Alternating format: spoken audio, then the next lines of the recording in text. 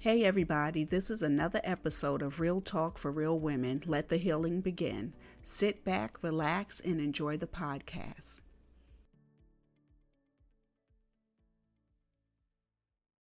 And so let's get this interview started. So I'm just going to introduce myself for the audience who may see this at a later date. My name is Jeanette Holloway, and I am the founder of My Phoebe Ministries. And today I am here with Miss Lydia Glaize, and she is going to share her story of overcoming and share her story about healing and her story about the Phoebe or Phoebes that God placed in her life to help her navigate the muddy waters and to navigate this journey. So, Lydia, take it away. If you would please share the name of your Phoebe or your Phoebes that you will be talking about, where you were in life when they were placed there to help you, and how they helped you. Thank you. First of all, I want to say good morning. Good morning to this great host and I would say, the purveyor of this great medium and tool of healing, hope, and help for women. Thank you, Miss Jeanette. Thank you for allowing me to be a part of this ministry today. And for those who will see this, we'll say good morning again. God bless you, and God bless all the women who will come in contact with this ministry. So my name is Lydia Glaize, and I was born and raised in Trenton, New Jersey. And my parents are Southerners. They were sons and daughters of sharecroppers. My dad is from right outside of Clark County, Athens. My mom was lived in Houston County.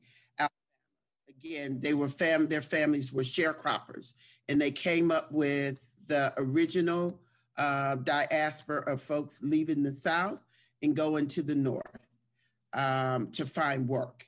And that's exactly what they did. They went to the North to find work. They met and had 4 children. My mother already had a son, and in the summer of 1967 is when some major changes in my life began to take place. That change took place because of what was happening in my parents' life. So there was infidelity, and my mother was on my dad's side, and my mother responded with rage, and that rage almost killed my dad.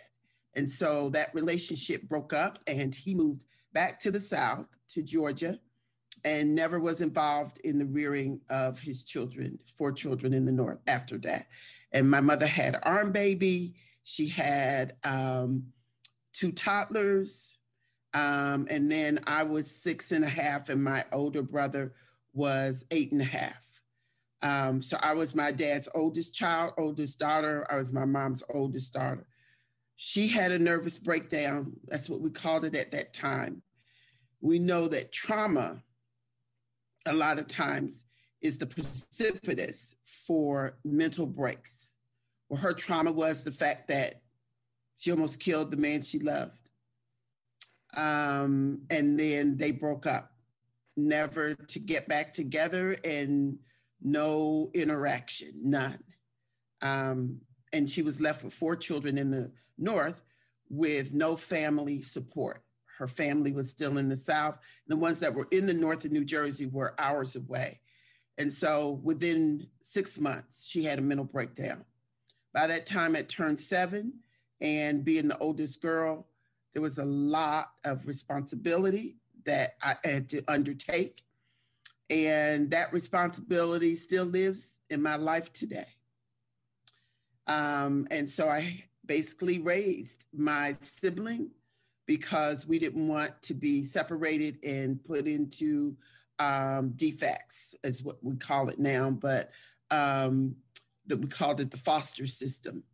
And we made a pact that we would stay together and we would do those things that our mother taught us. And so she taught us how to live in a certain way, and she was there. So we did have her oversight, but she just didn't have the mental acuity to do the things to stay in the parent space because of her illness.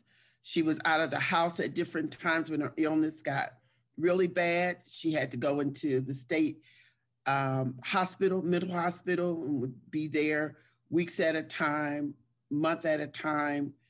And in order for us not to be split up, she had to say a neighbor was taking care of us, and we would be with them in order for us not to be split up. But actually, we were in the apartment, doing the things every day, taking care of the little ones, going to school, coming back home for lunch. All that did was it robbed what I thought a family should be, because I thought it was so much on a young person that I never wanted a family, because I felt like I had already done that. So I never had aspirations to be married, to have children, because I felt like my childhood was robbed, and I really wanted to live a life that really centered around me. And of course, that's selfish. And I came to meet the Lord Jesus Christ as my Savior at 25 years old, 24. And I met the man of my dreams, and we married a year later. Before we got married, both of us came to know the Lord, and we got counseling. In that counseling, there was a lot of things that came up that my pastor and our pastor knew was going to be a problem in our marriage, from my life and from his life. In the mental illness, I had taken on so much responsibility. He knew for sure that I was going to have a problem releasing and following my husband, because I was a doer. I did everything. I was still taking care of my brothers and sisters as adults. I was still over a lot of things, everything that related to my mom. And so I needed a woman to help me to be a married woman. And that woman I'm highlighting today was Margaret L. Ponder. Margaret L. Ponder was the first Black businesswoman in Ben Hill, Atlanta. She owned a cleaners. That cleaners is still open and running today. Her children are running that cleaners. But she was the Bible teacher. She was my Phoebe. So every Tuesday night, I went to her house for Bible study. Not only did I get Bible study, but she taught me how to be a godly woman, she trained us in how to study the scriptures, as well as teaching us the scriptures. And then she held us accountable. I was the youngest woman in the room. Everybody else was 20 years my senior and more. But in that room, I was groomed to be the wife I believe that I turned out to be, where I could let my husband lead, honor him, honor the Lord, and honor the space that God had called me into as a mother. I became the mom of 6 children. Wow. I had more children than my mom. I had 2 sets of twins and 2 singles. So that number went up real quick. Wow. The best days of my life, learning how to be a wife and a mother at the same time. Miss Ponder was a businesswoman, as I said. She was the mother of 6, and she was a divorcee. And she would always say, it is better to obey God and to stay until God works out your situation than to walk away from the marriage that God called you to.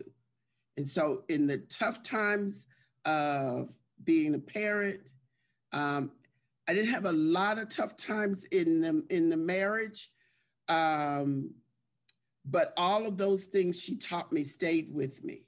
And so I really contribute the person I became after Christ to the training, the teaching, the mentoring, the holding me accountable, the checking on me when I didn't want to share things that I needed to share, to get wisdom, she would call and say, "Are you okay?" And I'd say, why did you ask? And she said, "Something's going on wrong with you. What do you need? And it might have been just the fact that I was feeling overwhelmed with taking care of my adult siblings and my mom and her situations, moving from, her mental illness. My mom died at 86. She never got healed from her mental illness. So schizophrenia was a real awesome distraction and disturbance in her life, which means that it was that for us. She always was in fear. She always thought that she was being harmed. And so if she was off her medicine, she was also violent. And so there are times that, I didn't want to put her in the hospital, but I had to for her own safety and for safety of others. And that's when Miss Ponder would come in and say, "Baby, it's for the best. You're not doing anything wrong. This is a part of the care because of where she is mentally." And she became a friend of Miss Ponder's after we got her down from New Jersey and got her and brought her to Georgia. And they would pray often for my mom, pray often for my siblings. My oldest brother, I would say, was not a part of the real our growing up. He ended up being sent to her oldest brother to be raised. And today he suffers from schizophrenia. It was an onset about 22 years old for him. He is now almost 65, and he's with me now. So I have his care. So sometimes I think, I would think this is a bit much, but then God's word always would come back. He says, "I wouldn't put more on you than you can bear. I'll make a way of escape. I'll support. I'll bring in the Phoebes. I'll bring in my word. My word is going to be your strength. The Holy Spirit is going to be your helper." And that has reigned true. I'm in my 60s now, and God has never, ever left me alone and without a way to bear under those things that we were going through when you deal with mental illness. So I ended up with two brothers who were schizophrenic and bipolar and depressed. My youngest brother took his life a year ago. That was very difficult as we were best friends, and he had managed it well most of his life. And it was less than about a year after my mom passed. So I would say these last 3 years, as I've known Jeanette and worked as a colleague with Jeanette, it's been some of my most difficult years emotionally, because a lot of the pain as a child came back. Because when you're going through pain, sometimes you don't even know it, right, Miss Jeanette? Exactly. You don't even know it's painful. It's just the way that you grow up. Exactly. And some triggers happened in 2020, and I went back to, as a 7-year-old, those first 7 years, and then those 7 years after that, and then how difficult it was not having family.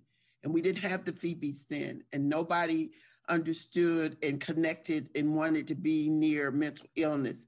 So we didn't have the neighbors and friends and family reach out. And so we were basically left to our own devices and knowledge, but God was in it. Amen. Amen. Amen. Thank you, Lord. Amen. God was in it. Amen. And he protected us.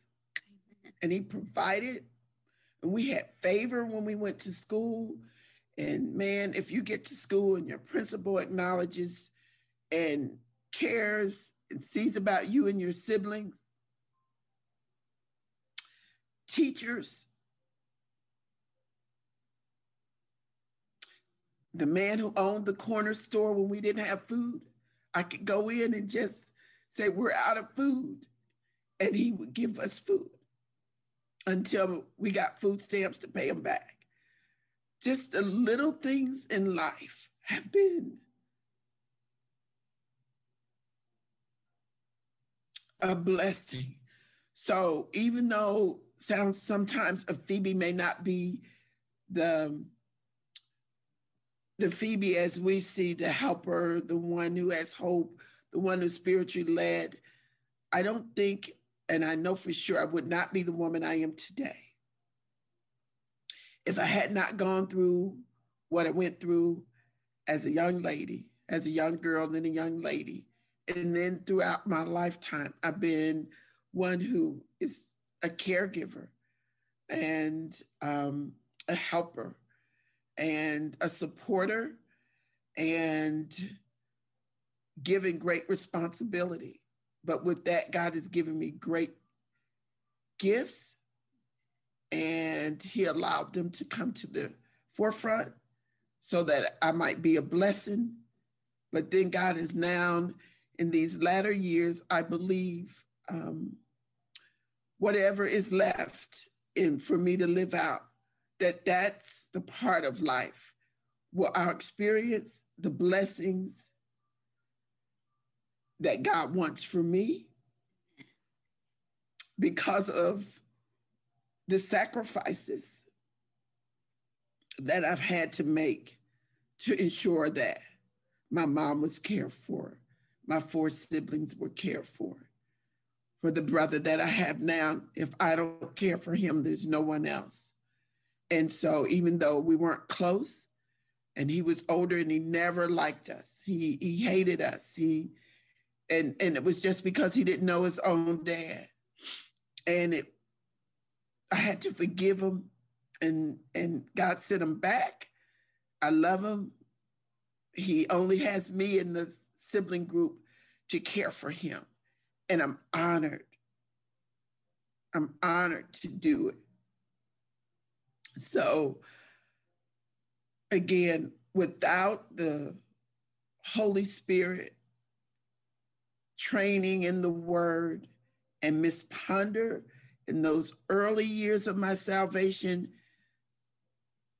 I could not have become anything of the woman that I am today. And it was only because of who she was. She had her own children, her own grandchildren, and she thought it not robbery to mentor me, to disciple me, and to thrust me out and say, now you go and you be the same to many others.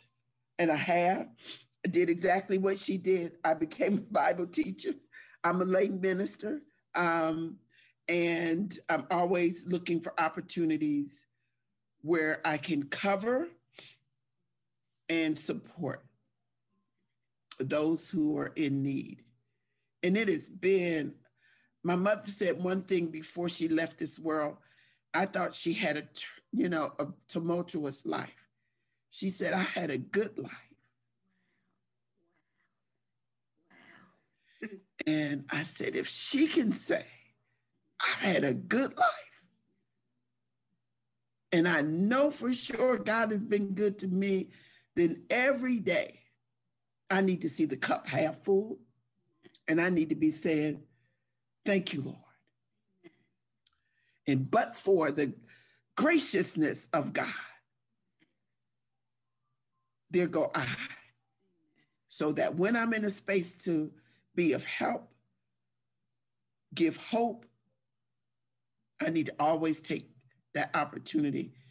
And that is my prayer every day, that I don't miss the opportunities, that I don't miss the little things, because it's the little things that help people get through the big things in life, the more tumultuous things. So with that said, today, I'm in a new season. This season won't last very long. And I'll say that because the seasons get shorter.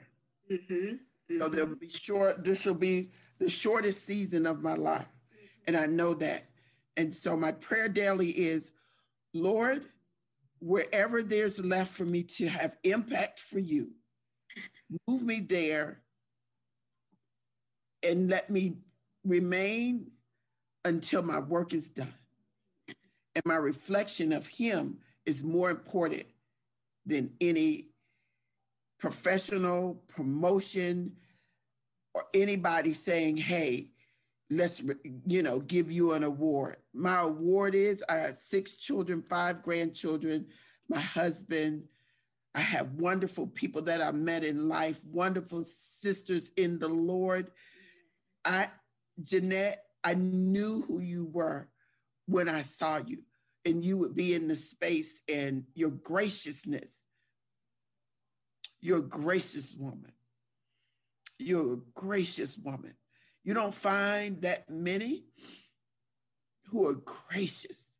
They walk in grace and they exude grace and they make contact with others with such grace. You have great impact when you walk into a space. May the Lord bless that gracious space that is all exudes and takes over your life. And may it continue to be a blessing to so many young people. They need what you have, and they need our Savior, because they're not going to get through this world without, I think, the best life without knowing Jesus Christ and the pardon of their sins and his whole power and essence being intricately woven in their lives. I see it in you. I can't imagine what your daughter's gonna be like. Haven't met her, but for her to have such a gracious mom, I can't even believe how God's going to use her, because it just doubles down into the next generation. So thank you again for allowing me to just share a little bit of my story, but God gets the glory. There's one scripture that when I got saved that helped remind me that God was always there. He said, before I knew you, I sent ministering angels in Hebrews to you to do my bidding in your life, so that at the appointed time you would come. And so that cleared up everything. Like, God, were you there? God, did you see me? Exactly. God, were you sending me help? That cleared it up. Like, he was always there. He never. Amen. And so that did it. And then I had rejection problems since my dad never came back. One other verse helped me. In Ephesians 1, he said, you're accepted in the beloved. Man. When I got that accepted in the beloved, that began to heal the rejection that I walked in from my dad. Is it all gone? No. In this human flesh, we're going to live out some of the things that we've experienced. But am I in process of healing? Yes, I am. Am I much better than I was? Oh, much more. Am I going in the right direction as God leads me? I am. When I veer off on my own little flesh and foolishness, God will bring me back because of his great love. And so I'm assured that he who's begun a good work in me will complete it until the day he takes me home or the day that our Savior comes back. Amen. Amen. Lydia, thank you. Thank you. Thank you so much. This has truly been a blessing. It has been an inspiration. And today, ladies and gentlemen, we celebrate Margaret L. Ponda. We commend her to you, Father. We thank you for the blessing she has been in Lydia's life. We thank you for placing her there at the right place and the right time, Father. Amen. You never, ever, ever leave us alone, Father. And for that, amen, we thank you. Lydia, God bless you. Thank you for sharing. Thank you for pouring into me. Thank you for blessing all these women who will hear your testimony. I Thank appreciate you, and I thank you for sharing from the heart. I thank you for being obedient to God's call in your life, taking care of your siblings and helping your children and your grandchildren. You are Phoebe in your own right. So we celebrate you today as well. Thank you, Lydia. And you enjoy the rest of your day. And I'm sending a big virtual hug your way. Yes. And God bless you, Lydia. Love you too. Take good care. Love you, and God bless your family. Thank you. And may the Lord continue to use you mightily. This is a mighty work. Thank you. Believe it. It's a mighty work. Amen. Amen. And it's so important at this divine place of intersection of the world and where we are in biblical history. There has to be this great work elevated that you're doing. So may the Lord just enlarge your borders, and may He give you greater impact, for greater influence, for the work of building up the women who are in the kingdom of God. My Phoebe is dedicated to encouraging women through community building, storytelling, and providing resources to help them catch and release the curveballs life will sometimes throw their way. And as author Noelle Schwantz so eloquently reminds us, somewhere in the world there is a darkness only you can heal. To do it, you have to face your shame. Visit us at www.lovemyphoebe.com to learn more.